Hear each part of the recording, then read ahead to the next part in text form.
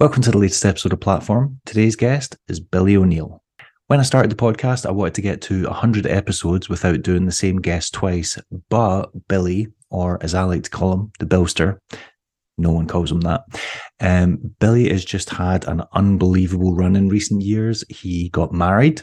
He hosted the Boshy Pope Skate Off, and he started his own skate company, Mesmer Skates, which he's doing in collaboration with Matthias Noel from Powerslide. So just lots of things have been happening, and on top of all that, he is still skating at a phenomenal level. He's a really busy man. He's got a new distribution company as well, Heavy Distribution with John Bellino. So just tons of things have been happening. There's loads of things to catch up on. And yeah, just want to pick his brain about more stuff. Plus, there's questions that I didn't ask him the last time we spoke, which was a year or two ago. I want to say 2 years ago. I can't even remember. I'd need to check. But yeah, loads that I want to catch up on. New clips that I can show in his introduction, which I'm always excited about. And yeah, can't wait to get into it. Before that, though, want to thank my Patreon supporters. They are listed on the page now. If you want to support the Patreon account, you can do so for as little as £3 a month. And yeah, cue the music.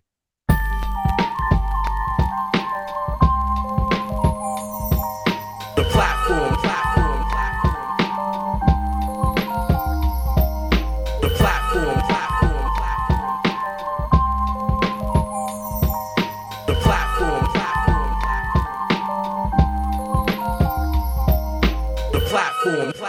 platform. Hello? Hello. You drinking a beer? It's Wednesday night. It's been a rough week. So Hey. for the first time ever on Platform, as long as I don't get inebriated and start flirting with you and take my top off, I figure we're all right. So Hey, man. Cheers. It's all good. It looks like a nice beer. Helles from Berlin. So if you get them there, they're like 99 cents. I think that's like the penny version of euro. And if you get them anywhere else, they're like $5. So yeah. Actually, if you watched Spokes, they're drinking these and quite a few of the things in Spokes. So clearly it's a popular beer. That's kind of like the Guinness problem here. Like Guinness is like normally like the most expensive beer you could find at the bar usually in the States. Okay. When I was over there, it was like the cheapest beer in Ireland. So maybe it's something like that. Yeah, it's like, yeah, if you're getting it in the country of origin, it's usually all right. Yeah. Like, yeah, a couple of my friends that live in the US and are from Scotland originally, they're like, oh, I had a pint of Tennent's, which is like basically like dog piss beer in Scotland and made in Glasgow. And they're like, oh yeah, I only had to pay like $10 for it. And I'm like, why would you pay that amount of money for that? That's It's like my buddy, like it's funny, like when I was in Ireland and I saw like at some pubs they had Coors Light available. I was like, how is this even available? Who buys this? But then I got a friend from his name's Andrew Halls. He's from the UK. Yep. And his like favorite beer is Budweiser. So when he's in the UK, he buys a Budweiser and it's an export, like, you know, so it's like super expensive and it's still a Budweiser, which is like our crap beer. So yeah, I guess it's preference. True. Yeah. Plus, I know that a lot of the American beers we get here are fake. So like as in they're not actually made in the US. Like Corona, for example. Corona's not. Yep. It's made in the UK. So yeah. Yeah, it's funny. I was in Italy and I got a Corona and it was made in Belgium. And it just like I was like, this is not a Corona. What is this? I was like poolside and I got a Corona. It was something else. But that's the cool thing about Guinness. I will say Guinness. They don't have any other places where they make this stuff. They make it all there and they ship it here, you know? So it's cool. This is true. So did you fall into the American trap? Did you come back from, because obviously that's like a pilgrimage for you. You know, you're always rattling on about your Irish heritage. So did you come back and you're in Long Beach and people are like, hey, Billy, how you doing? You're like, right there, I'm good. I'm grand. How are you? Yeah. How are you, lad? No, I can't even do it. No, I think just when I came back, like, what did I take with me? I don't drink actually like nearly as frequently as I used to when I was younger. But when I do drink, I used to prefer like a craft beer or an IPA. But since I went to Ireland, I'm just like on the Guinness. I just like Guinness is my move now. That's it. It's nice because you could have like two or three and It's not like high percentage like the craft beers. So it's like you can have a couple, you cool. It's nice. I like them. This is true. Yeah. Very heavy though. It fills you up really quickly. So you have it, and then you're like, after you've had a couple, you're like, oh, feeling a bit. The stomach fills up a little bit. I don't have that experience, man. My experience is it's like I used to think that, but that now I have them. I'm like, oh, these are nice. These are nice and light. I don't know. Okay. I mean, hey, they're my partner's Northern Irish, so whenever we go over, it was like, well, yeah, Guinness every time. Guinness, you have to, like, when you're there, you just have to. Yeah, you have to. Congratulations on getting married, by the way. Thank you. I feel like it's a big move. Do you feel changed? Do you feel like a different man in any way? Yeah. Well, for one, like I never wore rings ever before, and I have to like mind when I'm skating now that I have a ring on. Like I have to like, I'm like new to being a guy with rings on my hand. So I basically went skating. It was actually like a clip in like Dom Bruce's latest pro skate edit. Like I did a trick in like the ditches in LA, and I just like slipped down and I put my hand down, and the whole ring was like just completely like just shredded and messed up. My wife was like, "What is that?" And I was like, "Hey, skating." She's like, "No, this isn't gonna work. You got to like do something with that." So for one thing that has changed since marriage is I got to learn how to take this off and put it on my my chain at the skate park so I don't forget it. And so I don't get degloved, because that's the thing that happens to people with rings. Yeah, I've seen people like properly, like basically like rip off the skin, like clean off their finger. Oh, yeah. I don't like that. Mac McMeans, a former Razor representative, he got his finger ripped off at the skate park. So I'm learning how to be a guy with a ring on my finger. So that's one like a very obvious change. But other than that, I mean, it's nice to like, I feel like be with my wife and be like, oh yeah, this is legit. We're married. This is cool. But it's always been honestly since like the first year I'm very lucky. I have a very amazing partner. And so like from like the first year, we've had like a really good bond and just very strong relationship. So it just further solidified what we already had. So not much in that aspect has changed, but yeah, it just feels cool. All my friends a lot of my older friends, I have different groups of friends, but a lot like my friends my age mostly are married. And so it's nice, we'll be like, oh, want to go out? Want to go with the guys, or do you want to bring the wives, or what do you want to do? It feels very old, but yeah. It also feels cool after a life of like, chaos and like some immaturity sprinkled in there. It's nice to be at a different stage. Because you were at Jeff Stockwell's wedding not that long ago. When was that? Yeah, Jeff Stockwell's wedding was on the 27th of August. Yeah, so not too long ago. Yeah, it was tricky because I was like, I was taking over the BPSO for Bashi this year, which was the 7th BPSO.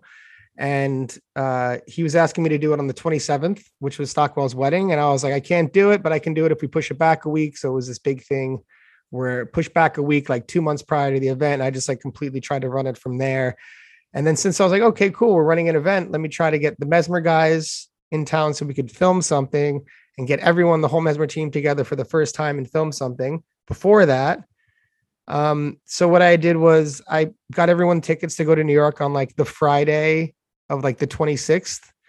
And then I was going to be in California at Jeff's wedding for that weekend, that heading up on Friday, the wedding on Saturday, and then coming back down on Sunday and taking a flight over to New York on Sunday night. So basically what I was trying to do was like kind of quarterback the situation from like Jeff's wedding. Like I was like, okay, here's the Airbnbs. I made an Instagram with like 100 skate spots and on addresses and like itinerary ideas for the day and like how to get from place to place, like subway map, like from my phone or texting it from the car and be like, go here, check this, check that.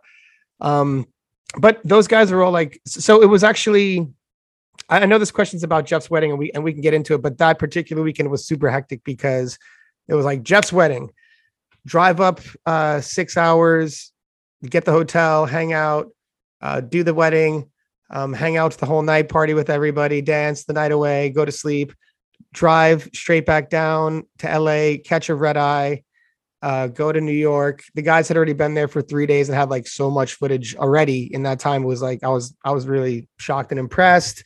And then so we had the Monday through I got there Monday morning. We'd skated Monday through Friday. And then Saturday was the event.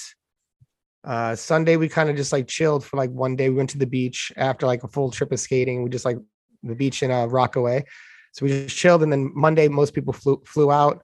I flew back to California on that Monday. I spent the night at my house, and then me and my wife left on Tuesday to go to our honeymoon, which we had postponed for like 5 months.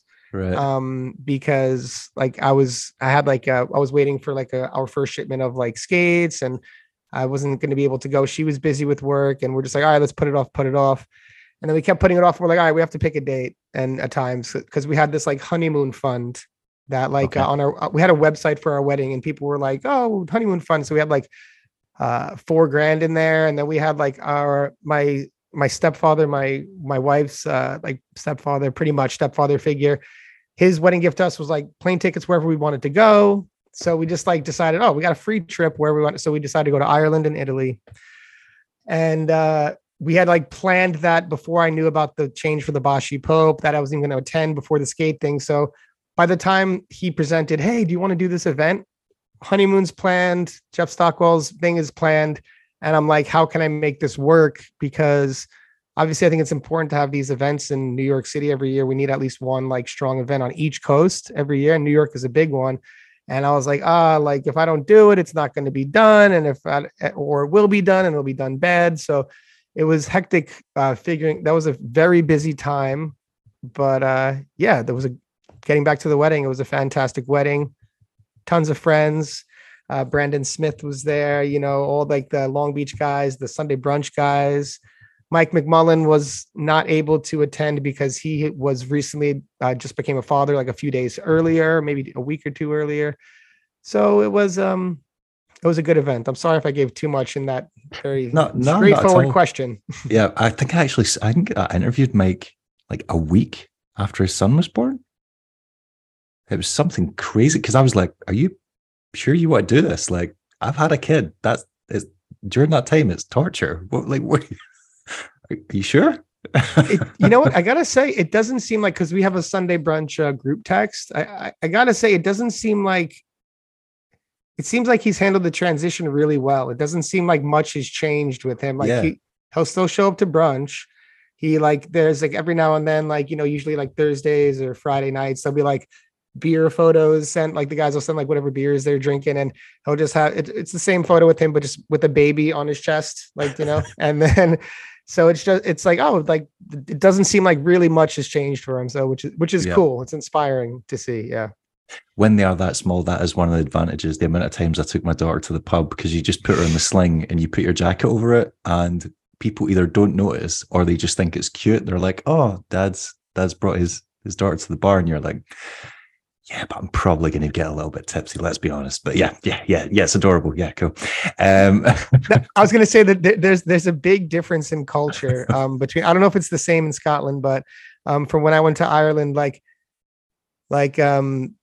there were kids in pubs when we were there, like random different ages, and I remember seeing a sign on the pub. I hope I get it right. It said, we don't mind kids as long as you mind your kids, or something like that. Like just basically like, don't let them be bought like a pain.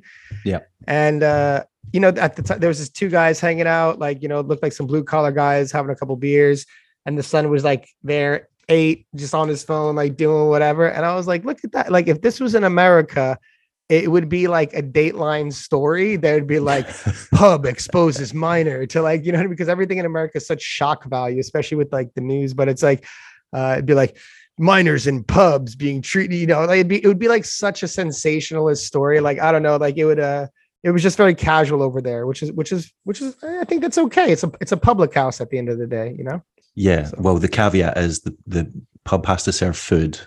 Right. So it can be considered like a kind of restaurant, and they're only allowed in until 7:30. Okay. So see, that's cool. So after 7:30. Limits make sense. Yeah. Cool. But yeah, it's something that you can definitely take a liberty with. So why couldn't Boshi do the comp? I think he has Yeah, I guess it's not a shock to many that Bashi has had some trouble with the law, and I think he had just done something to violate his parole, and that he wasn't allowed to leave the state. The thing about parole is once you're on parole, if you make like minor infractions, they can just like take certain like freedoms that we're used to, they can just take Yeah. away. So I'm not sure the infraction. It could be something from as minor to not checking in with the parole officer on time. It could be something like, I don't know, smoking weed. It could be several different things. I do not know what it was, but I knew that he basically said something had came up. He wasn't able to come up to the state. And so someone needed to do it. And I was like, okay, cool, I'll do it. And then I was like, I'll do it if we could change the date.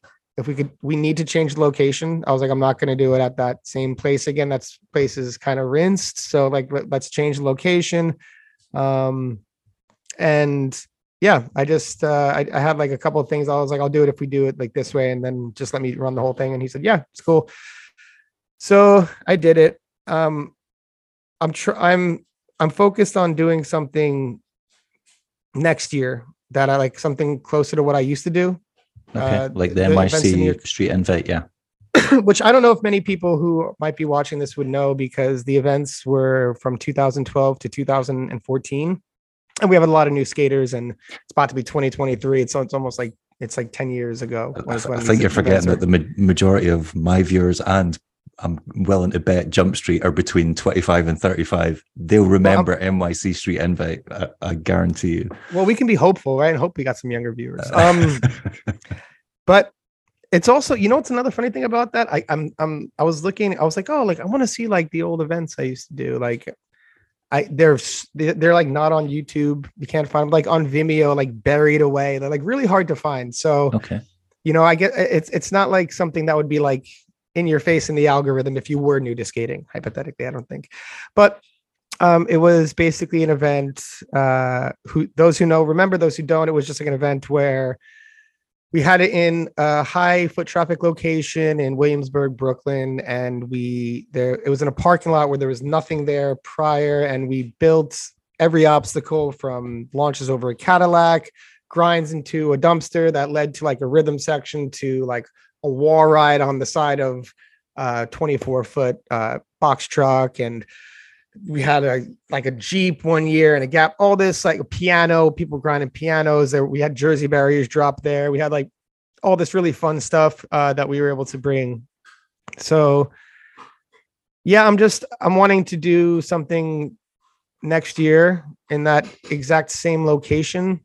I think I'm going to change the format up a little bit. Mine was an invitational. The purpose behind that is to like kind of limit the messiness of what a comp can be. Like, do you know what I mean? You got like 100 something people, like, and you have yes, it's an absolute horror story to organize. Yeah. Right. And it's like, it's not a skate park. It's a location you have only for a certain amount of time. So you need to be efficient with the space. And I think a lot of the times, and I might get some pushback on saying this, but it's just what I think. I think a lot of the times the competitions that we make are really accommodating for the participants and not really maximized as it can be for making it the most entertaining possible event for the people that are viewing. So so I'll give an example, and I hate to use these comparisons, but it's such an obvious comparison, like, skateboarding and rollerblading.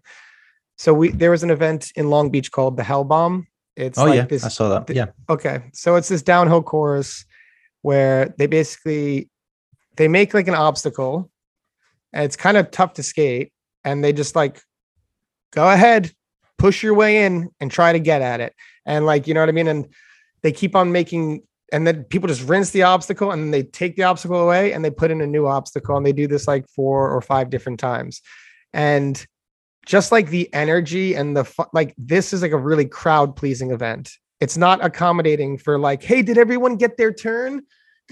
Did you hold on, clear the way, let him get his try. Like, do you know what I mean? It's not that. It's like, it's for the crowd, high energy. Like, let's see something. And the guy on the mic, he's like, if you're not going to hit this obstacle, go home, which is like, okay, I'm not saying we bring that energy to it, but I just saw like the value in, oh, we were like in the crowd, like laughing and having fun. I was like, this is hilarious. This is fun. This is cool.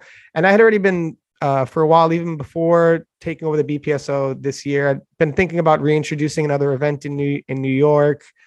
You know, I think you need at least one or multiple events in New York. It's a huge city and it's like the big scene, like a lot of skaters. So I don't know. I was just now I'm just thinking I want to do what I had done with the obstacles, but I don't like the heat formats for this particular event I want to do. Like, you know what I mean? Heat 1, Yeah. Joe, and all right, and Mike and Peter. Okay, did everyone get their turns? Like, you know what I mean? It's just like that's not really for someone watching, a passerby, someone who doesn't skate. I don't see that as engaging, right? Like, you know, so like I think for this event that I'm starting to work on now, I got a few people. I got Alex Ryerson from the Bodega Boys helping me. Ariel Saroon is going to be helping me. Ray Mendez, of course, is the connection to the mayor's office and the permits in the city, which is like great because he's been doing events with Harold Hunter Foundation for 10 years. And it's really great to have him working with the events too. Brian Hakeem from Creator, always helpful. So I'm trying to do some kind of hybrid of what was the invite that I had done years ago. And I'm not saying the hell bomb, but I like the focal point being one obstacle at a time, because even like at the BPSO that we had this year, we had a huge course, it was an open skate. Like as a judge, you're like, yeah,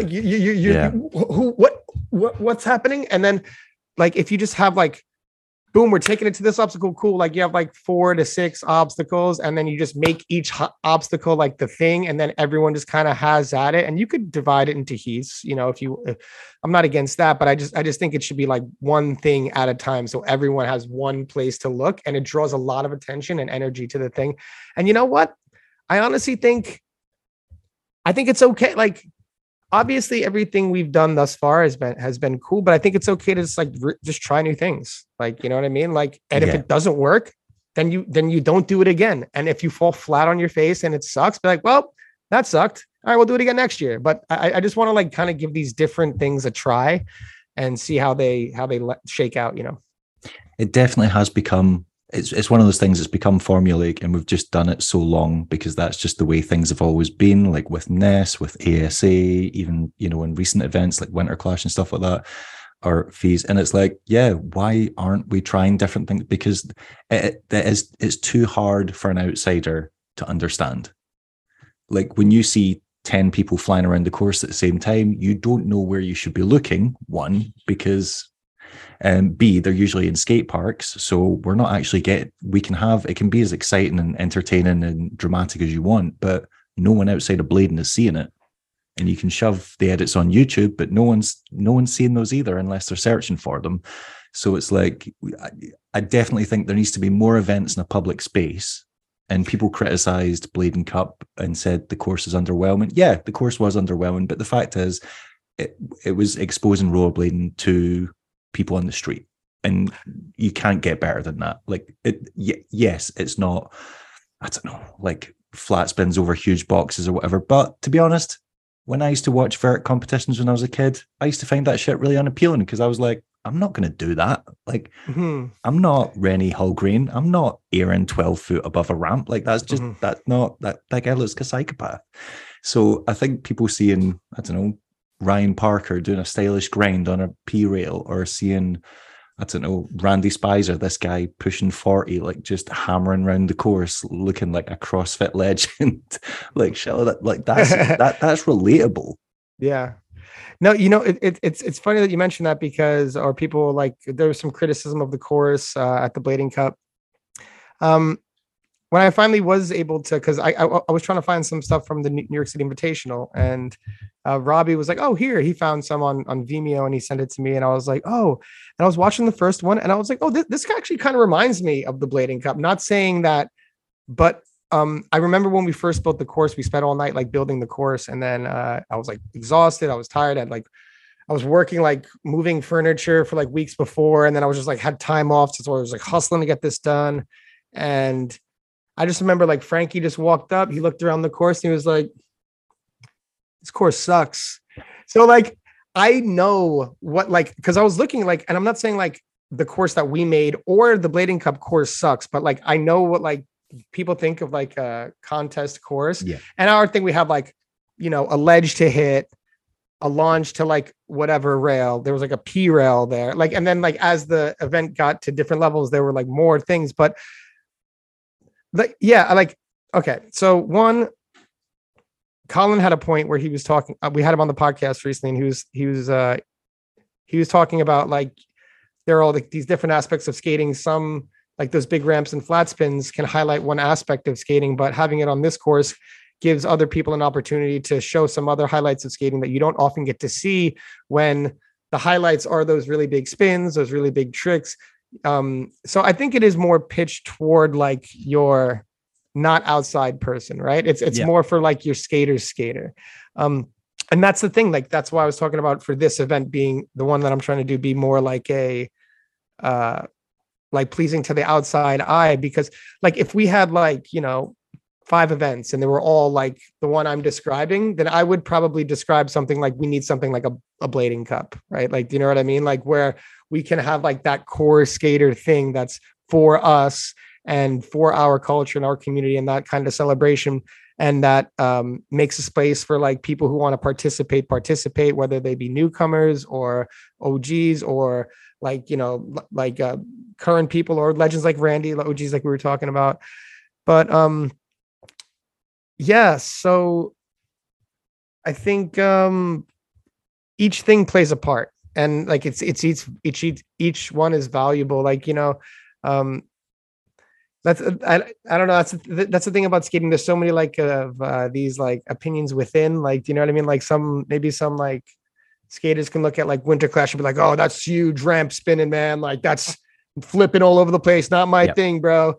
And then, you know, you could look at the Blading Cup kind of thing and be like, what is this little stuff? Like what are you tappering around on?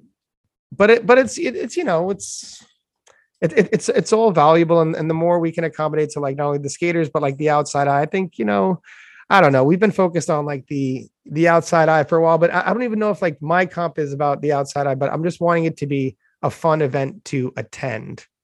Now, I don't know if I brought this question around to me and we were supposed to talk about the Blading Cup kind of openly, but I somehow circled it back to me. I wasn't trying to be, sorry. No, I kind of get what you mean. And like with the Hellbomb, the thing that you're describing, I think that's the kind of thing that the outsider would see. And it's got that kind of counterculture appeal, because it's one of these things that's like a spectacle and it just looks insane. It looks like a Mad Max version of a skate competition. It's not even really a competition. It's just a bunch of guys just basically trying to do the most mental thing. I don't even think anyone can win it, can they? I think it's just people going nuts on ramps through things of fire and all sorts of crap and like grinding on like it's just, they basically just shove stuff on the street and go have at it. And then right. Yeah, because John Bellino was saying he was at it, and I remember, I think it was last year, whatever, they didn't have permits for it, and then this year they had permits for it, but they still managed to just totally like overstep the mark in that regard as well. But the police were like, well, there's a massive mob of people here, so there's not really anything we can do about it. Yeah. Just let them go for it. Like stuff like that is important. And I think, like you said, like people are always going to complain saying, you know, they get Winter Clash and they're like, oh, well, you know, people that I consider great rollerbladers never win this. It's always just competition skaters. Or then you have Blading Cup and they go, well, this isn't even really a challenging course, yada, yada. I think whatever you're doing, you should just try and create rollerblading in what you want to see. So for example, if you're doing an event, all you can do is be true to yourself and go, this is what I would like if I was a spectator or if I was a participant, and just go that way. It's like when people make skate videos and someone goes, oh, I like the skating, but the music fucking sucked. And you're like, well, to that filmer, that's the music they always wanted to hear in a video, so they put it in their own video. And if you don't like it, tough shit, make your own video. Yeah. So no, I agree. I just find it really funny when people like come out with stuff like that and say, oh, I didn't like this. And you're like, I've organized an event. It sucked, but you can organize your own event. If you're not seeing it in your own culture, create it. Yeah. And I think just by us being human, everyone has like a critic in them, you know what I mean? Especially when it comes to the things we're passionate about.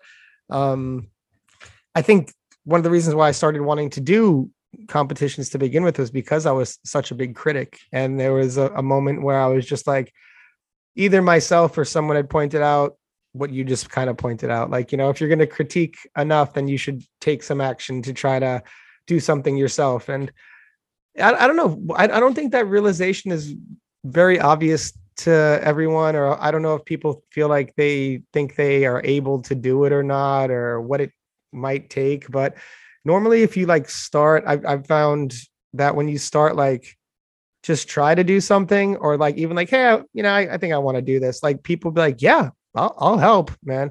And then you're like, oh, cool. And you just like start kind of, and then next thing you know, it's like a thing. You know what I mean? It's like it's happened a few times. Like, we're just like, it happened with the podcast, it happened with our podcast. It's happened with Mesmer. It's happened with like the competition we threw like 3 years in a row. And it's just like, yeah, we should, all right. And someone's like, I get up. And then it's funny when you want to do something positive, the amount of people that are willing to step up and help you with it or participate in it, you'd be surprised. So yeah, I think I would encourage people to, if they are feeling critical, which is good. It's good to be critical. It means you care about something. But if you're like just criticizing without like trying to do anything to offer anything, it's just not productive. And then like, which is also fine. It's up to you how you want to spend your time. But I think like it's better to. That's such a diplomatic way of saying, like if you just want to be a dick about it, that's cool. But yeah, no, because dude, I'm like, I'm 39. Like, been that dude. You know what I mean? So like, I don't want to like, shit on my former self too hard. Like, you know what I mean? Because I can relate. I've been that dude, criticized. I've been that dude. And I'll probably look back 10 years and be like, talk about the dude I was at this time, and hopefully always growing, if that's the, but generally I think that, yeah, it's good to have an opinion. It's good to be critical. Like the best skaters are critical because they have their own vision, and some of the best creators are the biggest critics because they know what they do want and they know what they don't want. It's very clear. And that's been like a big motivation in a lot of the things that I've created, like being critical of things that, or it's a combination of critical and admiration. I do like that. I don't like that. I'm not going to do that. I am going to do that, So I think you could find that in all these different things. I don't know if that's a proper answer, but I think it is. Yeah. Like you can't execute your vision unless you know what you want. And as a result of knowing what you want, what you find appealing and what disgusts you. And unfortunately, like if you're really passionate about something, like, I mean, we've been involved in this for the better part of 3 decades, you're going to have strong opinions on it. And some of those opinions are going to upset people, but tough shit. Exactly. And, it's, the thing about opinions is it's up to you. If you have so many different ways to express them, you know what I mean? If you don't like something, you could spend your time saying that you don't like it.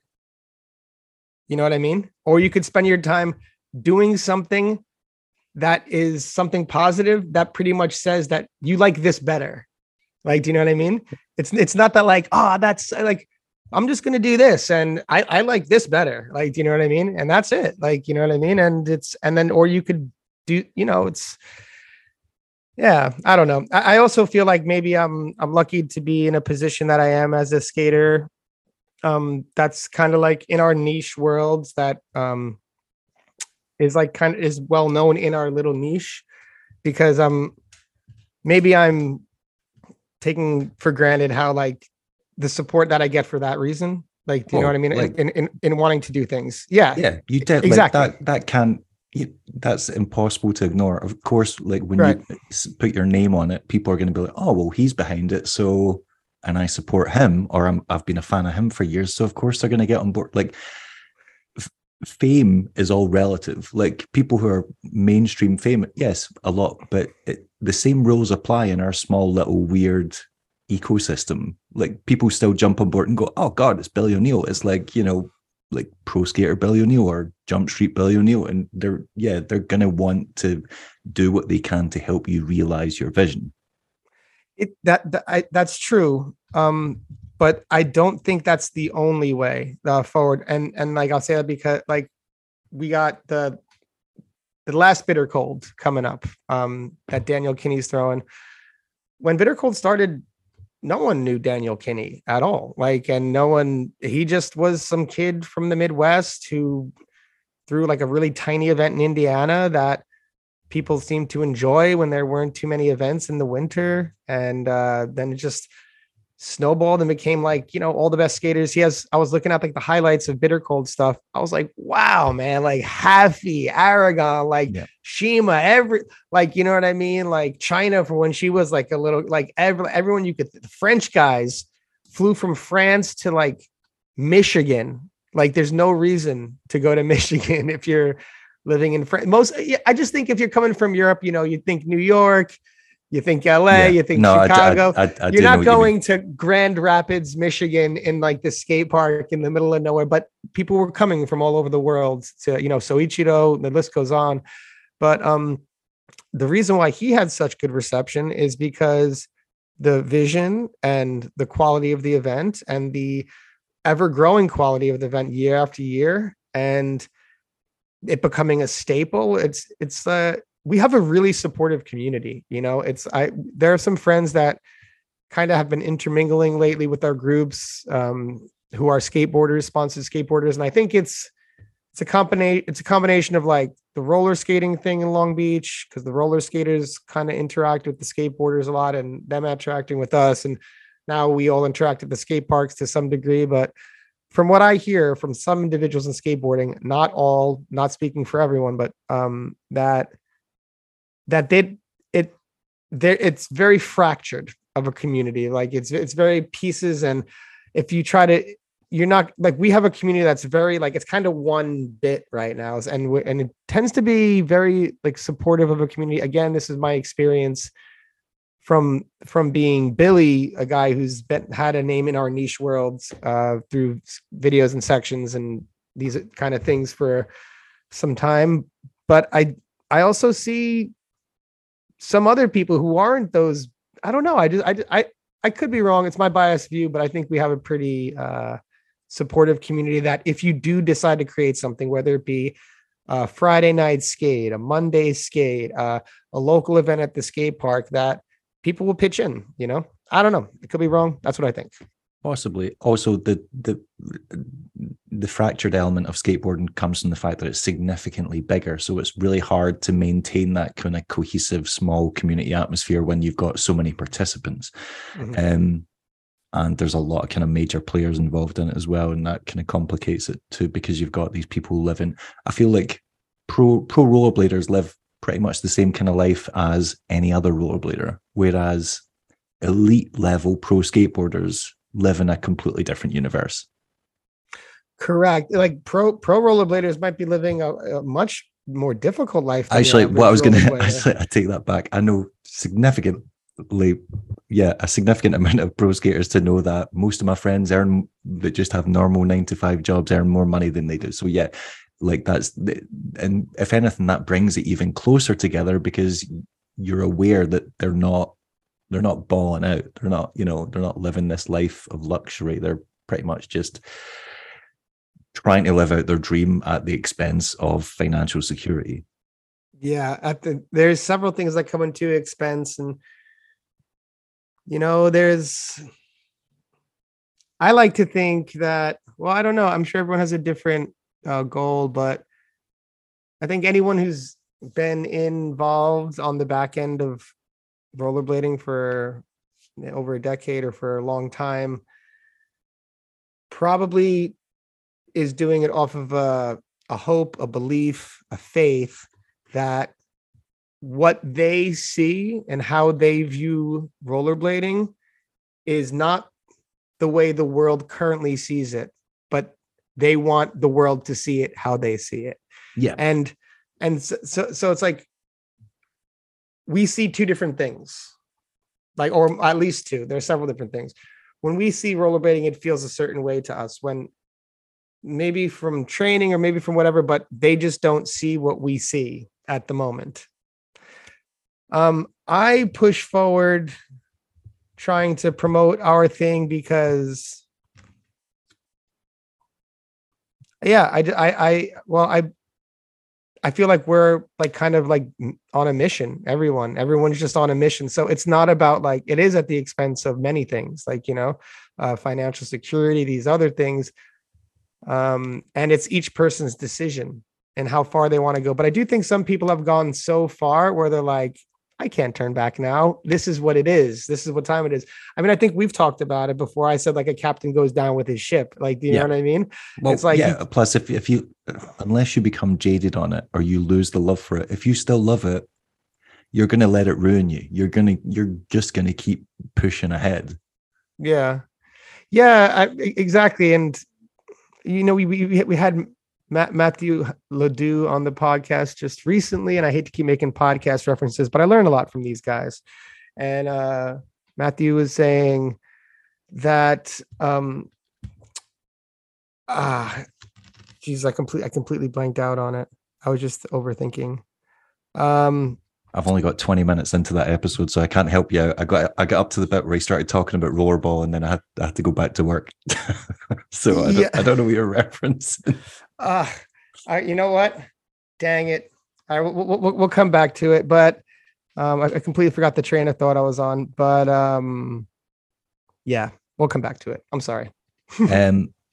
Talking about the New York trip, so obviously I spoke to Martin Danning just before he went out, and he said that you guys had learned your mistake from Bladen Cup because you started your trip after Bladen Cup, and everyone basically ruined themselves at Bladen Cup, including Martin. And he was like, yeah, you're not getting the best footage out of me on this tour. He's like, because I'm basically broken. And he's like, we did this the other way around. We did the tour first, or like the filming mission first before the event. So, and it sounds like that it went a lot better. Yeah, I think that's the fun thing.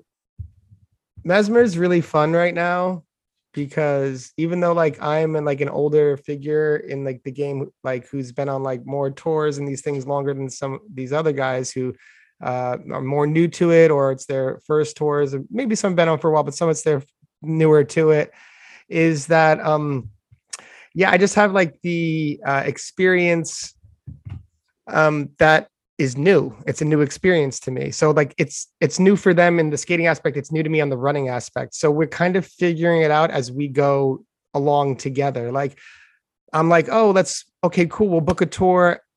We'll do Bladen Cup. We'll book a tour after. So everyone's skating really hard at Bladen Cup. Like Jimmy split his shin open. Dom got hurt on the high jump. Martin got hurt. And it's like, oh, great. Now we got to go on a tour with like half the guys injured. You know what? We learned. Okay. We learned because, we learn as we go. Next time we're going to do a tour and then we're going to do the event. Great. Perfect. So we basically the guys skated from Friday to Friday every single day before the Bashi Pope skate off. And then when it came time to the event, I was like, you guys want to skate? Everyone's like, nah. I'm dead. I'm finished. I was like, okay, so no one's skating. And like Mark skated, he did good and he got to the finals, but everyone else was like just spent and finished. And it was funny because I was talking to my partner, Matthias, and we were like, he was like, looks like you had a great event. I saw them skates 1, 2, and 3. I was like, yep, I'm sorry. I killed the guys. I absolutely murdered the dudes. So now it's always like, that's the payoff, isn't it? Cause it's like, what do you end up prioritizing? Do you prioritize getting the footage and getting a project together, or do you prioritize the representation of the brand at an event? And is there a way?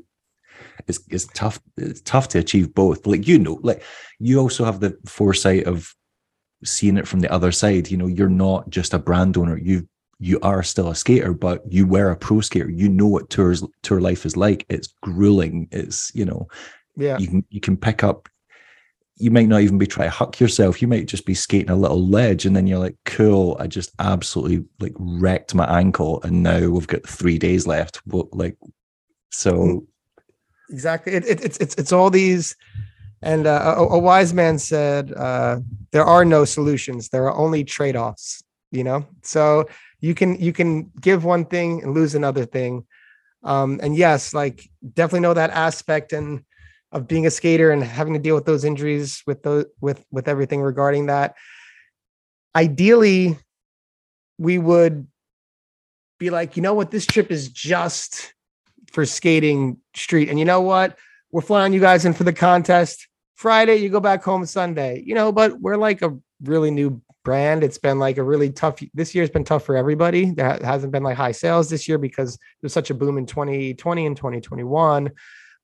So we just try to maximize everything that we're doing. So it's like, oh, I'm flying him to the event. Keep him a few days longer and try to get some content out of it, squeeze a video out of it, which is like tough on the guys. It was really tough on the guys in New York. We had 10 guys in like some very tight spaces. You know,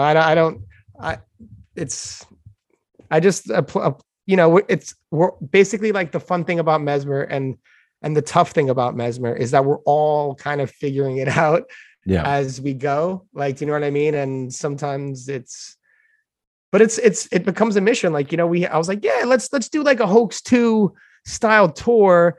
We haven't seen one of those for a while. We'll rent an RV. We'll jump in the RV. We'll do this. We'll do demos. And then like in your head, it's just like this, like perfect, pristine thing where like everything is just smooth. But in reality, it's like, you know, 9 guys who just skated in like a hot van in the desert. Like 3 of the guys are injured. Like, we're driving like 6 hours, like get off. All right, who's in the mood to skate after sitting in the car for 5 hours? What, nobody? All right, cool. Like, so in the van with the broken toilet. I heard about the broken toilet with the piss coming out. And God. And that's what I'm saying. Everything is a learning experience. Like I know in 3 years, 3 to 5 years, if we're still going, please support Mesmer. But if we're still going, then I'm going to have this down like nothing. Like, you know what I mean? It's going to be like clockwork already I learned so much in the first 3 months, and our first year of being in actual business is Christmas Eve of 2021. So we're coming on our 1 year being in business. I think we did a lot in that time, but, yeah, just in that time, I've just learned crazy amount of stuff, just like of how much I was ignorant about. You know, I remember being like the skater, being like, what?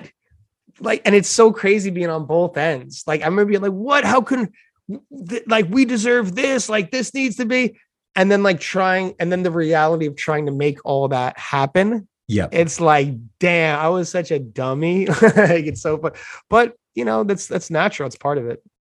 I think that's, like one of the things from being such a massive blade nerd and knowing some people in the industry, because you always hear it from both sides, and you're like, as a kid, I used to be so frustrated and be like, this is shit. Why are my favorite skaters not? But then when you actually hear about the financial pressures or the margins or the stuff that you just don't think about, or the times that the skater actually screws over the company by, you know, not promoting their product or leaving just after the product's reviewed and it's like released and it's just instantly out of date and unsaleable. And you're like, when you see these people criticizing online, it's like, just think for a second, think about the person you're criticizing, think about it from their angle and why it might be tough. Like, even with the whole Peter thing, like with the Adapt thing, it's like, oh, like Peter lost his temper and threatened Levy, and it's like, yeah, he did, and that's shit and not acceptable. But think about the amount of times you've said stuff you don't mean to people, and then later being like, I would like to be forgiven. Yeah, I would like to be forgiven. Like I've that's said, why I try to forgive. That's why I've said horrible shit to people. So like, yeah, and yes, he doubled down on it and went, I don't regret it, but that's because it's probably still raw for him, and he's probably still angry. So I don't agree with it, but it's like you start to see it from other people's perspective when you're like, that person put a lot of time and money into something and they felt like they got shafted, so they're naturally angry. Okay, So it's that like, particular situation, that specific situation, obviously I don't know all the details. I just know Levy's side. yeah, I really like Levy. He's a good guy and he's a sweet guy. Things that bother me is I don't care if people want to get violent. That's okay. It's up to you as long as it's like a but I don't think it's cool to do that with someone who's clearly not that way. oh Like, do you yeah, know what I yeah. mean? Do you know what I mean? So it's like that kind of rubs me the wrong way. That being said, I'm not condemning the guy, you know. I I mean actually yeah, I don't like that actually. I'm sorry. I don't like that. Oh But no, like yeah, you're sorry. That was a that being stupid said, example to bring up. I no, just no, mean as but in like you can yeah. you end up seeing things from like the company owner's perspective and then the skater's perspective, and that was just an example or a recent No, example anyway. no, exactly. Like yeah. So quick, just to retouch on that before I go back to your other point.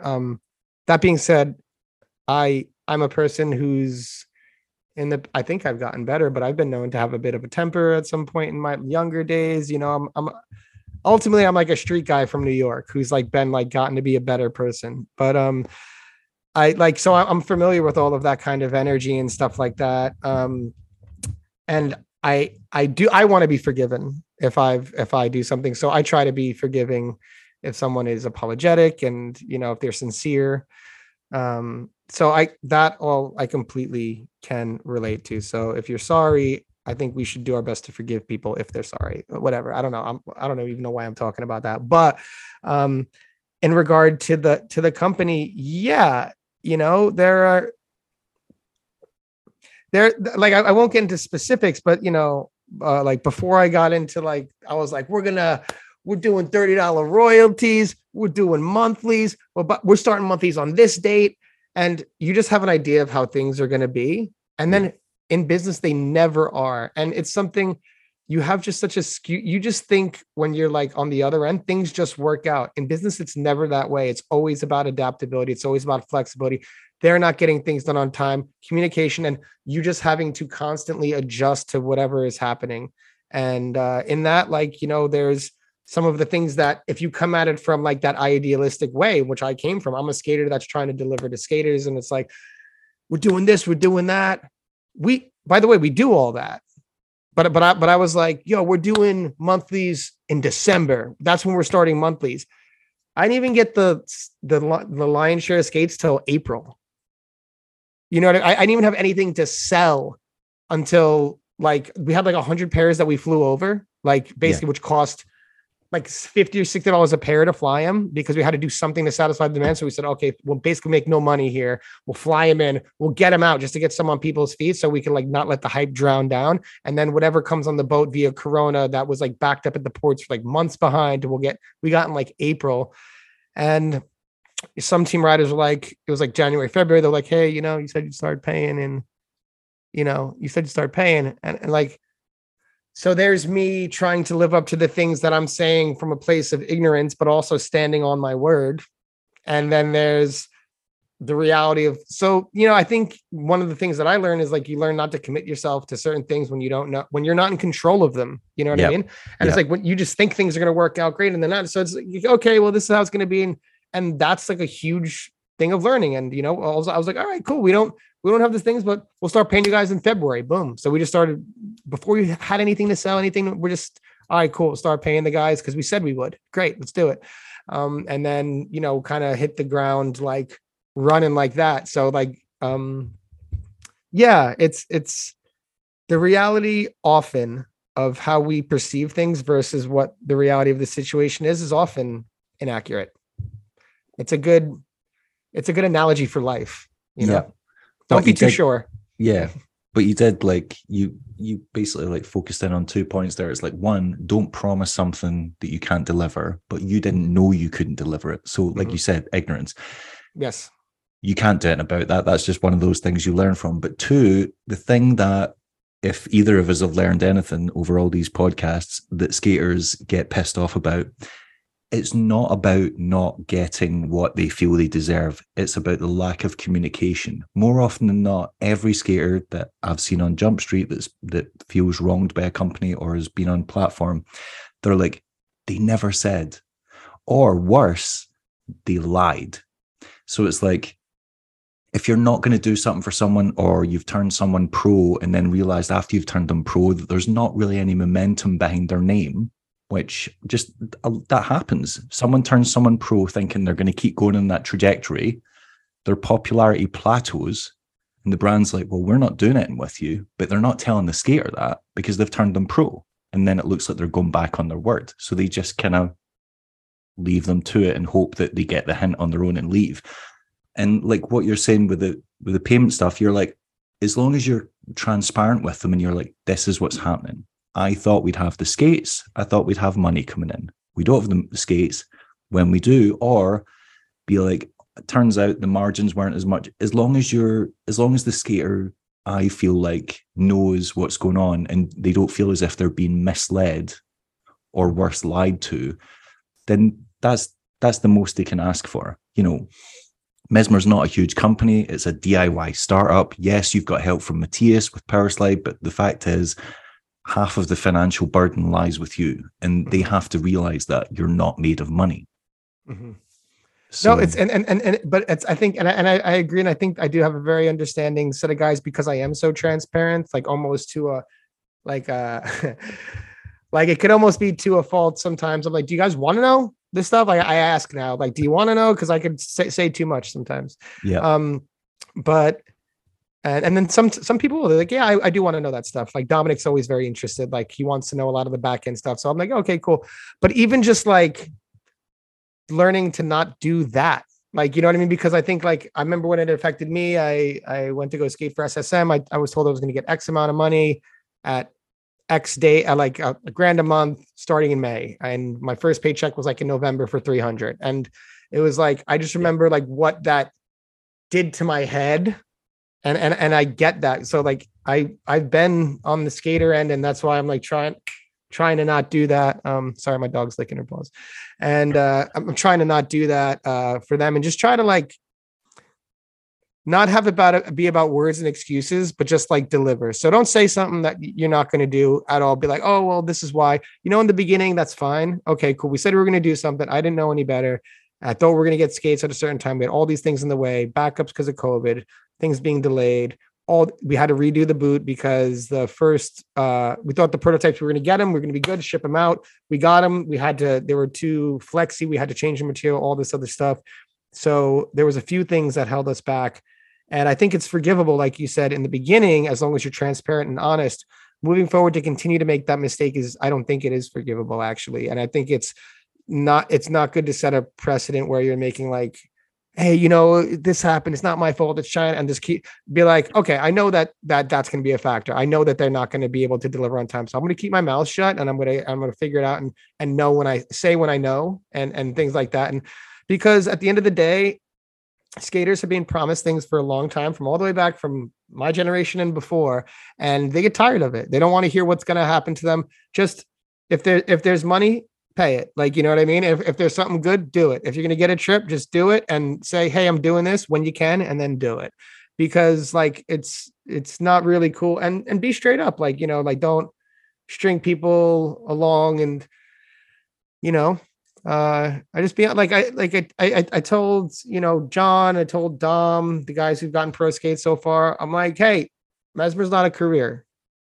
Just so you know, like, do you know what I mean? Like, you can take this money that you're going to get and use it to help you in certain ways. It could be another part of income that helps, but it's not the end. It's not going to be. Like, I was like, hopefully one day we could grow heavy into a huge distribution company that is something reflective of what Powerslide is in Germany. And you know what? I can have 10 employees and I can employ you guys, like real careers and jobs. And then that might be an answer. Maybe. I don't know if I can do that. That's something I want to do, but we'll see. But Mesmer's not the answer. It's not like it could just be something along the way that could be a vehicle to help you get you where you want to go. You get $30 a pro skate, we get 1,000 skates, and we get enough sales. Hey, you turn around, you make $30,000. It could go to schooling, it could go to a car, it could go to, you live in the right part of the country, it can go to, and you got good credit, it could go to a down payment on a house. Like, it could be something that's useful, but it's not the end game. And that's as rollerblading currently stands today. Do I wish that like bladers made salaries of like some of the top end pro skateboarders? Of course I do. Do I think that that's something that's possible in the future? I wouldn't be standing here doing this if I didn't think that. But at the moment, as it stands, I'm not going to BS my guys. It's their body on the line. It's their life. Like I tell them to learn, like John, who's 31 or 32 now. I'm 39.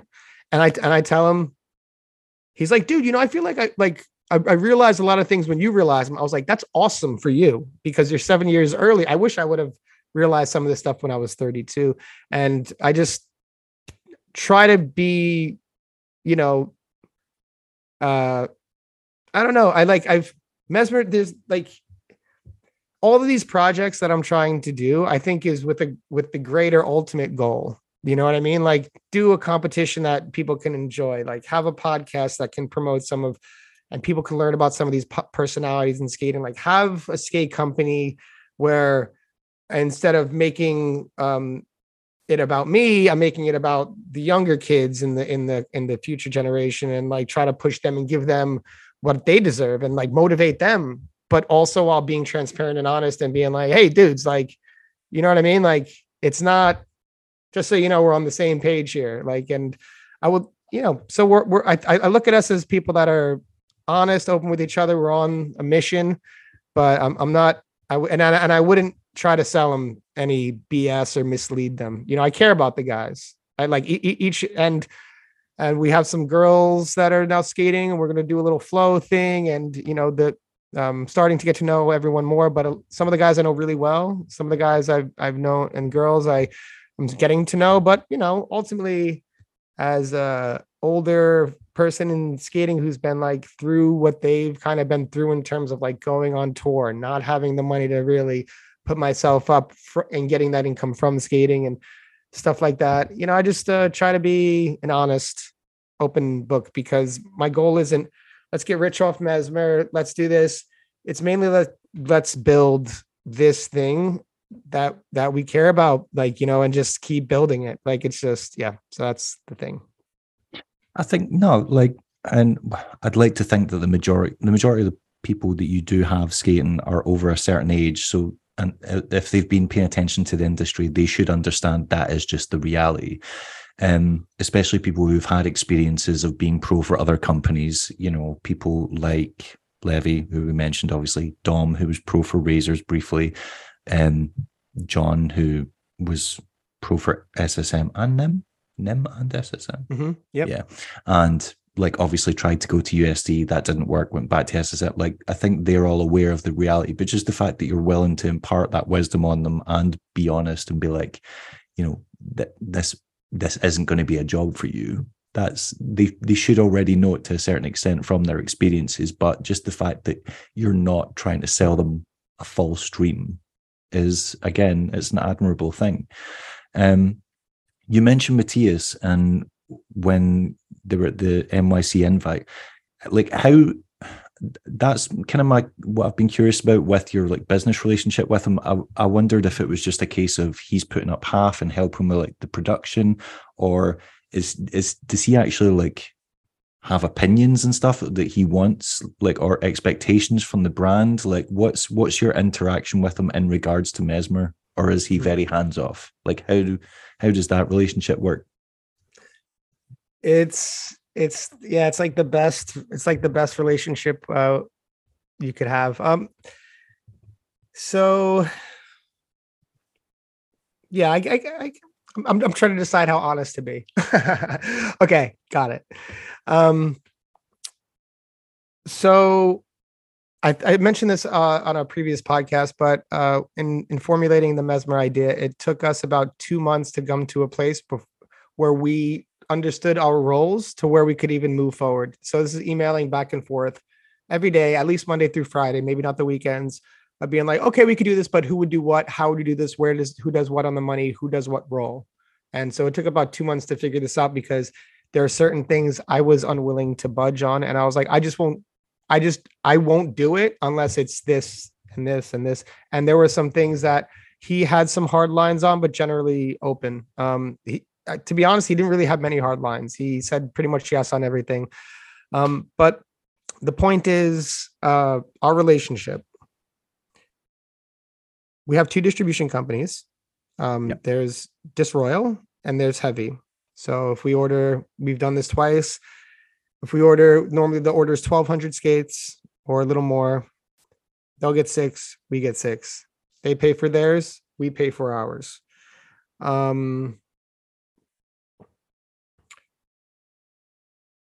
In terms of, so he provides the relationship with the manufacturer, which he's had for 25 years. And so, which brings all kinds of benefits, priority in terms of dealing with high quality stuff.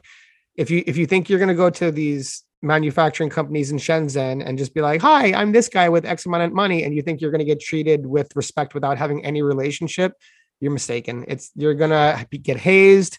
You're not going to get high quality stuff. You're going to get put to the bottom of the list. You're not a priority. So he brings that value of that relationship. In terms of what we do with Mesmer, who we sponsor, the shirts we make, the trips we take, it's me, Mark, and John and myself decide that. And we decide it with the team. And what normally happens is, like, I'll bring the New York trip, for example. Okay. So I booked the New York trip, flights, everyone on the team came, all 9. So everyone came, 5 guys from Europe, 4 from the States. I booked everyone's tickets.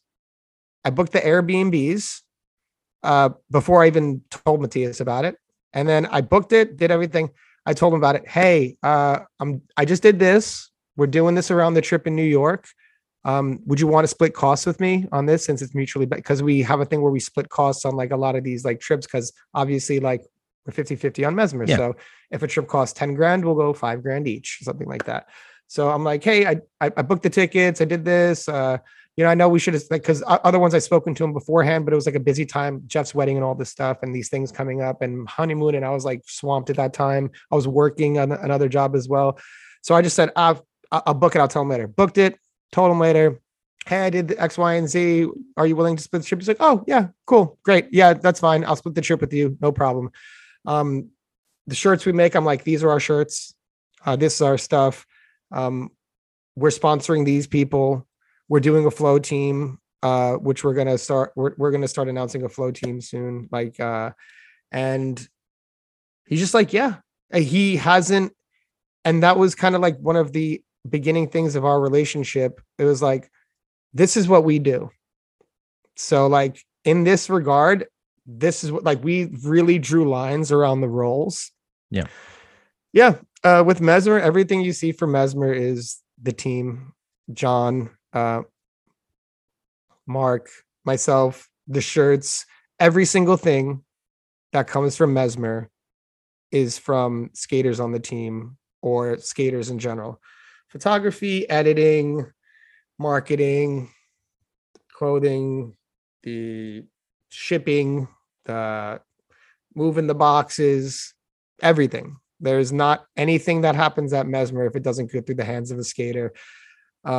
We happen to be incredibly fortunate by having extremely talented and artistic skaters and people like Mark, who just literally, I saw Dom's edit. I'm not, cause like, I let them do it. I'm like, Mark's like, yeah, we got this. Like, great, cool. Like, cause Mark's like was our first employee. And as far as I'm concerned, he's a partner at Mesmer, and Heavy. So we just haven't figured that out yet. But as far as I'm concerned, and we're honoring that. But, when Mark, he was like, oh, we're taking care of it with Mark and Dom. And I was like, okay, great. And then when I saw the edit, I was, as always, I'm always impressed by Dom, but I was like, Mark, like, what the hell, dude, this is so good. Like the quality of what he was bringing, like just the time, you could see the little knickknacks and moments he spent on like the little things. And we just happen to be, and I don't the foolproof thing that's really lucky is like even if I have an idea, every now and then I'll have an idea, I'll run it through the team, and that's the test right there. They're like, yeah or no, and they know, they're 21 and 24 and 29 and 30, and you know what I mean, like, and I'm about to be 40, so I'm like, I don't know what's cool. I don't know. You guys tell me what's cool. I don't know, but so it seems to be like a good, like, foolproof system in that. But it's weird. Like, I think a lot of people don't really understand still what Mesmer is like, or who does what. I don't know how they see it. Like, I even had Colin on the podcast recently, and then after the podcast we chat because he drove up from Philly, so we just chilled and chat for like a couple hours, like 2-3 hours, just chit chatting, catching up as friends. And he was like, so what is your role like that? I was like, really? Like, I was like, dude, like what? Like that seems odd. I would have thought Colin's like a scholar of blading. I would have thought he would have understood your position quite well. Well, you know what I think? I don't know if it's, I can see how it's confusing, but I think some people still don't know what to make of it, which is fine. Like, but for, Mesmer, to clear it up, Mesmer is us. Like, we are Mesmer. Like, John Bellino is Mesmer for life. Mark and myself, that's our company. It's Mesmer. Heavy Distribution is like my LLC. That is John and mine. Mark, if he ever wants to move to the States, he has a place at Heavy as well. He loves Spain too much, and I don't think he's ever going to leave Barcelona. He's the king of Barcelona, so we're just going to leave him there. But if he ever wants, there's always a space here for him. Other than that, Mesmer, everyone on the team is a part of the creation process, and we don't run it through anybody. Like, the ideas occur in the team chat, and then we just do them, and that could be everything from trips to whatever. But I think that's why everyone on the team really likes being on the team, because one, they know their voice matters. They know that they have a say in how they're being represented and how they're looking. And it could be a challenge. Everyone has different styles and views. Like, you know what I mean? Like, everyone's different. Look at Dominic, look at John Bellino, two different guys. Look at, Dennis, and then you look at like Levy. I don't know. Everyone's just got different music styles, different personalities, and so it can be, everyone can have different opinions, and that might make it a little tricky sometimes. And some things I think we realize that it's best for just John, Mark, and I to decide, instead of just like, hey, do you guys want to make every decision with us on everything all the time? Like, we don't need that. Like, you know what I mean? But I think in terms of like, and you'll never achieve anything, because that will take, if you turn everything into a democratic process, that will take forever to do anything. Exactly. That was part of the learning process. Like, again, you come in ignorant and idealistic.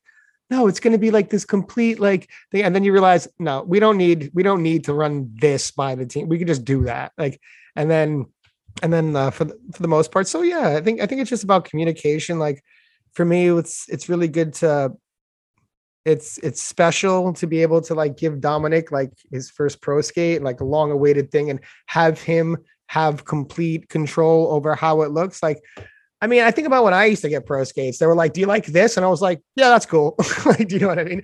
That was my whole process of like the pro skate. And like, Dom's like, I want this thing. Like, and he has like, he's an artist, so he has his idea and his vision, and then to be able to pay him his first royalty and things like that, because it's cool to say you're going to do things and then do the things. And it's like, I remember when we paid them their first monthly, like, I feel like, and I'm not gonna, I think it's okay. I feel like some of them, because I feel like some of them were owed monthlies for a lot of the time. So they were like, good, this is good.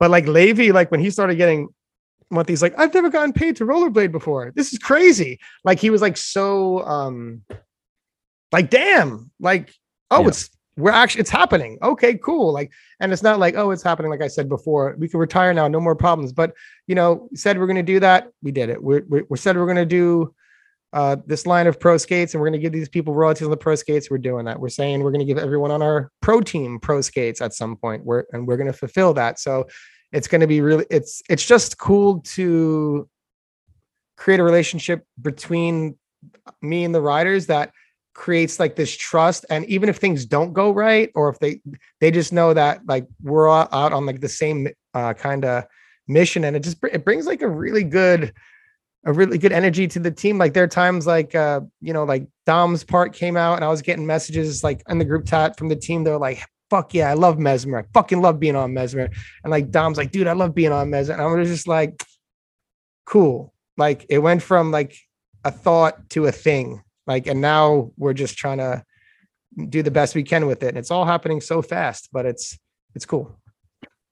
That is, yeah. Well, there's so many things to touch on there, but I love the fact that when you release something, the other people on the team get excited about it, and they're like, yes, this is getting me pumped, this is getting me motivated, because that is a great thing.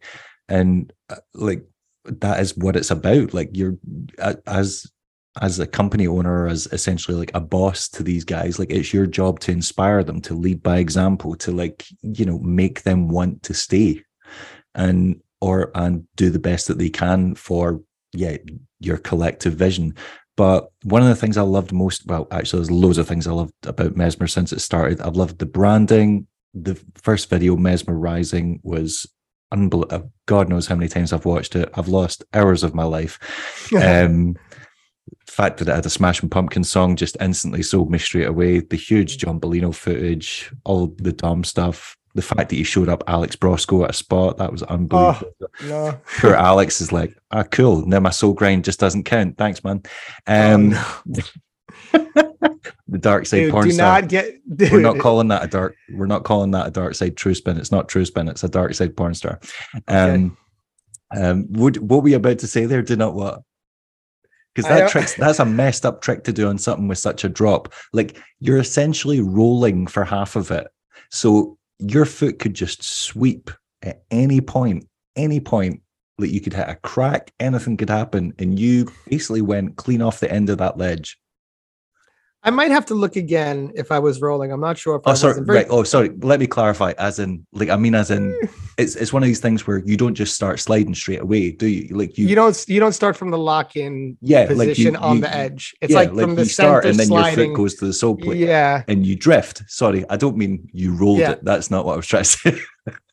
But like what I mean is like there's a difference between grinding a drop thing and then doing that on a drop thing. I feel like I've grinded plenty of drop spots. I would not do that on a drop spot. Okay, so the thing I was going to say was I don't want Alex or anyone to ever think that I'm trying to one-up their tricks. And if there's anyone I don't want to think that, it's him, because he's obviously a fantastic skater who's very capable, who I'm a big fan of. That spot is a place that I was a bike messenger for years, and it's like a location in between Bed-Stuy and Bushwick where you can like, if you ride a lot on the bike. The home of Notorious B.I.G. Bed-Stuy.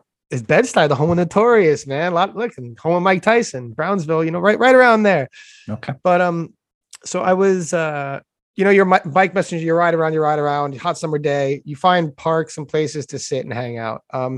There are zones, when you're working like the downtown zone or Lower East Side zone, you might go to Tompkins Square Park. If you're working in Midtown, you might go sit down on a bench at Herald Square. But when you're when I was in Bed-Stuy, I would hang out at either Herbert Von King Park, which is like that's a well-known skate spot as well, or I would hang out at that location and just like sit down for a bit, drink water, like look at my phone, whatever. So for years I was like looking at that TTP for like, I don't know, like 6-7 years, something like that. And I was just like, oh, like great spot. I could do this. I should do it. Never did, because I don't know, just like, it just never brought us to that spot. And then when we did the Mesmer Rising video, the Airbnb I got was 3 blocks from there. So we got there, was 3 blocks from there. Lewis just came in. I had just met Lewis. John was there. and we had and we were about to start filming it. Oh yeah, we had a homie in town to film it too. Oh, Parker was there as well. We had Julian in town to film it. And I was like, you know what? I'm just meeting Lewis. I've been wanting to do this trick for like 6-7 years. Let me set a precedent for like the kind of like that we're trying to work. I'm like, so it was like the morning we woke up, it was like super hot. I was like, yo, let's just go hit the spot over here real quick. Let's just walk to it.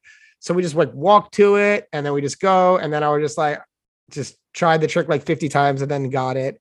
And it was kind of just like, all right, like let's work. Like, do you know what I mean? Like kind of like you say, like it's like, let's not talk about work, like let's lead by example. So I was just like, yeah, like let me just, instead of be like, yo, so you guys ready to get clips today, huh? John Lewis, you guys feeling fresh? You good? You want to go do some work today? I was like, all right, let's, you know what? I got a trick. Let's go do it. And then we went and did it, and it kind of like kicked off the energy. That being said, how is that the first spot of the day? What is wrong with you? Like, no, I mean, that's how it works. That's how my head works, because I'm like, I just, if I'm thinking of a trick I want to do, it's in my head, like just something you can't get out of your head. Like, I don't know. I can't think of a good analogy, but it's just there. Like, and I could be like, okay, let me hit this spot before it. But then as I'm hitting that spot, my head is just kind of stressed and anxious about the trick that I'm wanting to do that I could be scared of. So it's not like I just like show up at the spot and I start trying it. Like, I show up at the spot, I'll roll around a little bit. I'll like Machio a ledge, like top solo ledge. I get my blood flowing. I like jump over the ledge. I like wax the hell out of it. I'll slide on it. It's like this whole process. It's like, and then like, I'm like, okay, I just basically like want it. Like I get like, if I have a trick like that, I get anxious. So I just like want it out of the way. It's not particularly like a fun process, but it's a rewarding process. You know what I mean? There are times in blading where you're having fun, but these things aren't particularly fun. It's more rewarding. So I just kind of had that. Now about Alex having had soul grinded it, right? Like when I saw that they skated it, like the Bodega Boys and Alex. And then I was like, damn, someone finally skated this spot. Like I've been wanting to skate it for like a long time. And to Alex's thing, yeah, Alex soul grinded. It was really great what Alex did. It's very like, and but I think he was probably just looking at it from the perspective of like, no one has tricks here. Like literally like nobody had tricks there. And he's like, this soul is awesome. I was just like looking at it from like forever, like TTP is like one of my tricks. And I'm just like, oh, coulda, shoulda, woulda for like 5 years on like literally meditating on a trick for like 5 years. Every time I go to the spot, staring at it for like 5 minutes, 10 minutes, and then leaving for like years. And then, you know, Alex shows up at the spot, like you're introduced to a new spot. There's some spots I've only been to once. And I'm like, man, I wish I had more time to meditate on these spots. Like you get to like envision the trick more. You get to envision different things. I'm sure if that spot was in Kansas City, like I'm not out, you know what I mean? So like, yeah, that's a terrifying prospect. If that was right. if he returned to that several times. Yeah. So I think for Alex, like for me, that was a trick I had built up in my head for years. And, I want to do this trick. Alex probably just got pulled up to the spot. And he's like, yeah, I'll sold this. And then he sold it. And then he went and did like 10 other freaking tricks that day. That was like ridiculous. Like, you know, like I did that trick and I was like, I almost had a heat stroke because it was so hot. And then I was like limping around the whole day. Like I made like a huge thing out of it. So it's just different things. I don't think I went up to anybody. I was only messing. I just love like, okay. I don't think that either. But yeah, that is quite funny. Also, Martin kind of touched on it when I interviewed him, and he was just like, you know, I remembered Billy was good. He's like, I've seen Billy's sections. I just didn't really, and he was like, I don't want to be disrespectful. He's like, I just didn't really think Billy still had it in him. He's like, I'm like, Billy's a lot older. You know, he's not like pushing it like that way anymore. He's not trying to like get another pro skate. He's just chilling. I just didn't think it. And then he's true spinning handrails. He's doing like true spin Machios and handrails and doing like 270 like front sabs. And Martin was like, whoa, he's still okay. He's still competing, right? This is happening. And Martin was like, I didn't think that's what was going to be happening. No, and you know, in all fairness, like I feel like in if like, for example, like if I don't know if it's the same for you, maybe it's true. I know we're the same age, but if someone comes out skating with you, like who had never skated with you before, on just any random session, maybe it's true for you, but it's true for me. Like I don't know which side of me they would get. Like, you know what I mean? Maybe they get the, oh, I'm feeling really good. I feel limber. Whoa, I'm having a really nice day. And I'm looking like shades of what I used to look like. And, or it could be a day where like, my knee is like swollen to bits. And like, I'm like kind of looking like I've maybe never been a pro skater before in my life. So, you know what I mean? Like, I definitely don't have like, I appreciate Martin for saying that, but I definitely have days where I look like, Billy does probably look like he's had it. Like, you know what I mean? And then I have other days where like, where I'm feeling it's really like the thing is I feel good. Like as I feel like I can rip like as I am now, but then like, I'll be like, my knee, it's like little nicks and knacks that have just like added up over time.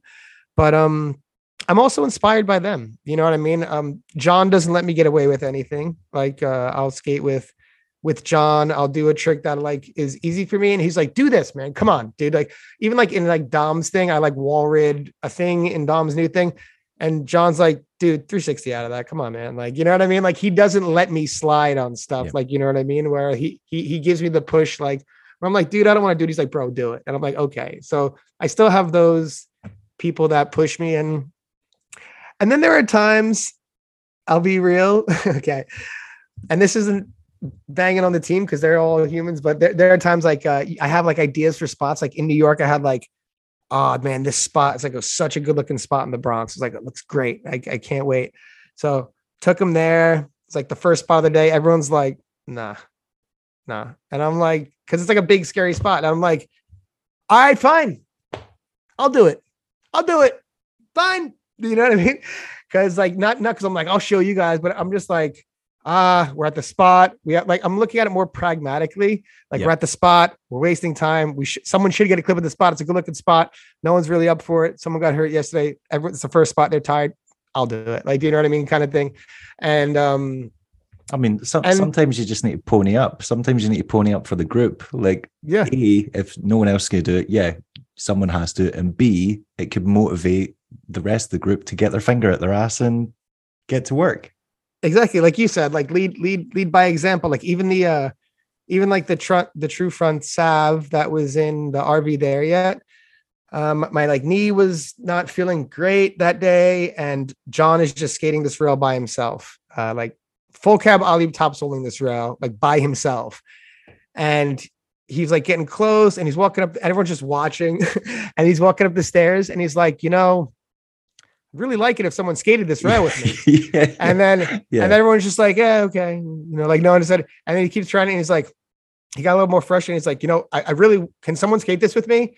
And I was like, fine, I'll do it. Like, and then I went and then Levy came too. And then we ended up, but yeah, like a lot of that stuff is just like a push from them. Like I wouldn't have skated it and then I just like, okay, let me, like, I was like, I'll skate it with him. Like I'll be back royaling it. So he feels there's someone's here with him. I'm not going to get a clip. I'm just going to skate it with him to be there with him at the top of the stairs. Then you get comfortable and you get, I feel okay. And then something comes out like that. And yeah, it's from them. They deserve the credit for even my clips. Okay. I mean, you could have front torqued that reel. I'm just saying, you've got it in you. I feel like that was a missed opportunity, but it's fine. It's fine. I think so. I'll let it go. So I've loved how it's been going with the branding, love what you're doing with the team. And one of the things I like the most about Mesmer is the fact that you've been honest from the start about how the relationship works with Matthias, with Powerslide, what your involvement is. I don't think anyone can ever accuse you of being unclear. What really winds me up as a consumer or as someone that's followed Bladen for a really long time is when someone just goes, oh, we're skater owned. And then you go, well, wait, can you explain how? And then they go, no, just take our word for it. We're skater owned. Well, I've been around long enough and bought enough products and seen where they're made and seen what the actual, the trademark is at the bottom of the pamphlet that I've bought to know that that's not always the case. Right. And there's been brands in very recent years that are making the same claim, saying, "Oh, we're skater owned," and you're like, "Well, cool. Can you just clarify like what that actually means, or as the skater, like how you own it?" And they're just like, "No." Whereas you're like, "I pay half, they pay half. They distribute in Europe, we distribute in the US." Doesn't get much fucking clearer than that. Yeah, and to be even more clear, well, one thing I'm going to touch on. The reason why it's even an issue to say things or to say that things are skater owned or not is because that suggests that we have the skater's best interests at heart. It doesn't always mean it's true. You could be a massive corporation and treat skaters really well. And you could be skater owned and be selfish and not get that in and of itself doesn't really describe anything. It just alludes to, and you would hope to suggest that the person is keeping the skater in mind as we are that. Okay. So that's that. Two, not only is Heavy Distribution skater owned, but so is Disroyal. Matthias, and maybe I've contributed to this as like during my frustrations as an ignorant youth at USD. You have had your moments of bashing certain sponsors in the past. Yeah. And you know what's funny? Like I told Matthias my problem, and I can clarify for anybody, but it was never with him. But that guy deserves respect. That guy, all he does is skate. He wakes up in the morning, dude. He skates like 20, 30 miles. He plays hockey. He is a skater. That dude skates. He doesn't drink. He doesn't smoke. I offered him a coffee in my house. He doesn't even take coffee. This guy's drug is skating. He really, truly loves skating than most people I know love skating. So like, he really is. He's going to skate to as long as he can. So is he grinding out rails? Is he doing what we do? No, but I think that there's a part of him that sees the passion. He's a very passionate person when it comes to skating. So I think he deserves a huge amount of respect. And that's just my opinion. Yeah, I think he's always... See, I don't really buy into this. Something has to be skater-owned to be good. I think there's been plenty of examples of skater-owned companies that the fact is it doesn't really matter if a skater owns it or not in that respect. If they don't know what they're doing, or they're not good business people, or they don't have a good vision, you can be one of us all you want. You're not leading us to any great white light. It's just not going to happen. Like you're just a guy with a dream, and unfortunately, it's probably not going to work out. You might be skater owned and threaten to assault somebody. Anything could happen. Yeah, that's not going anywhere for a while.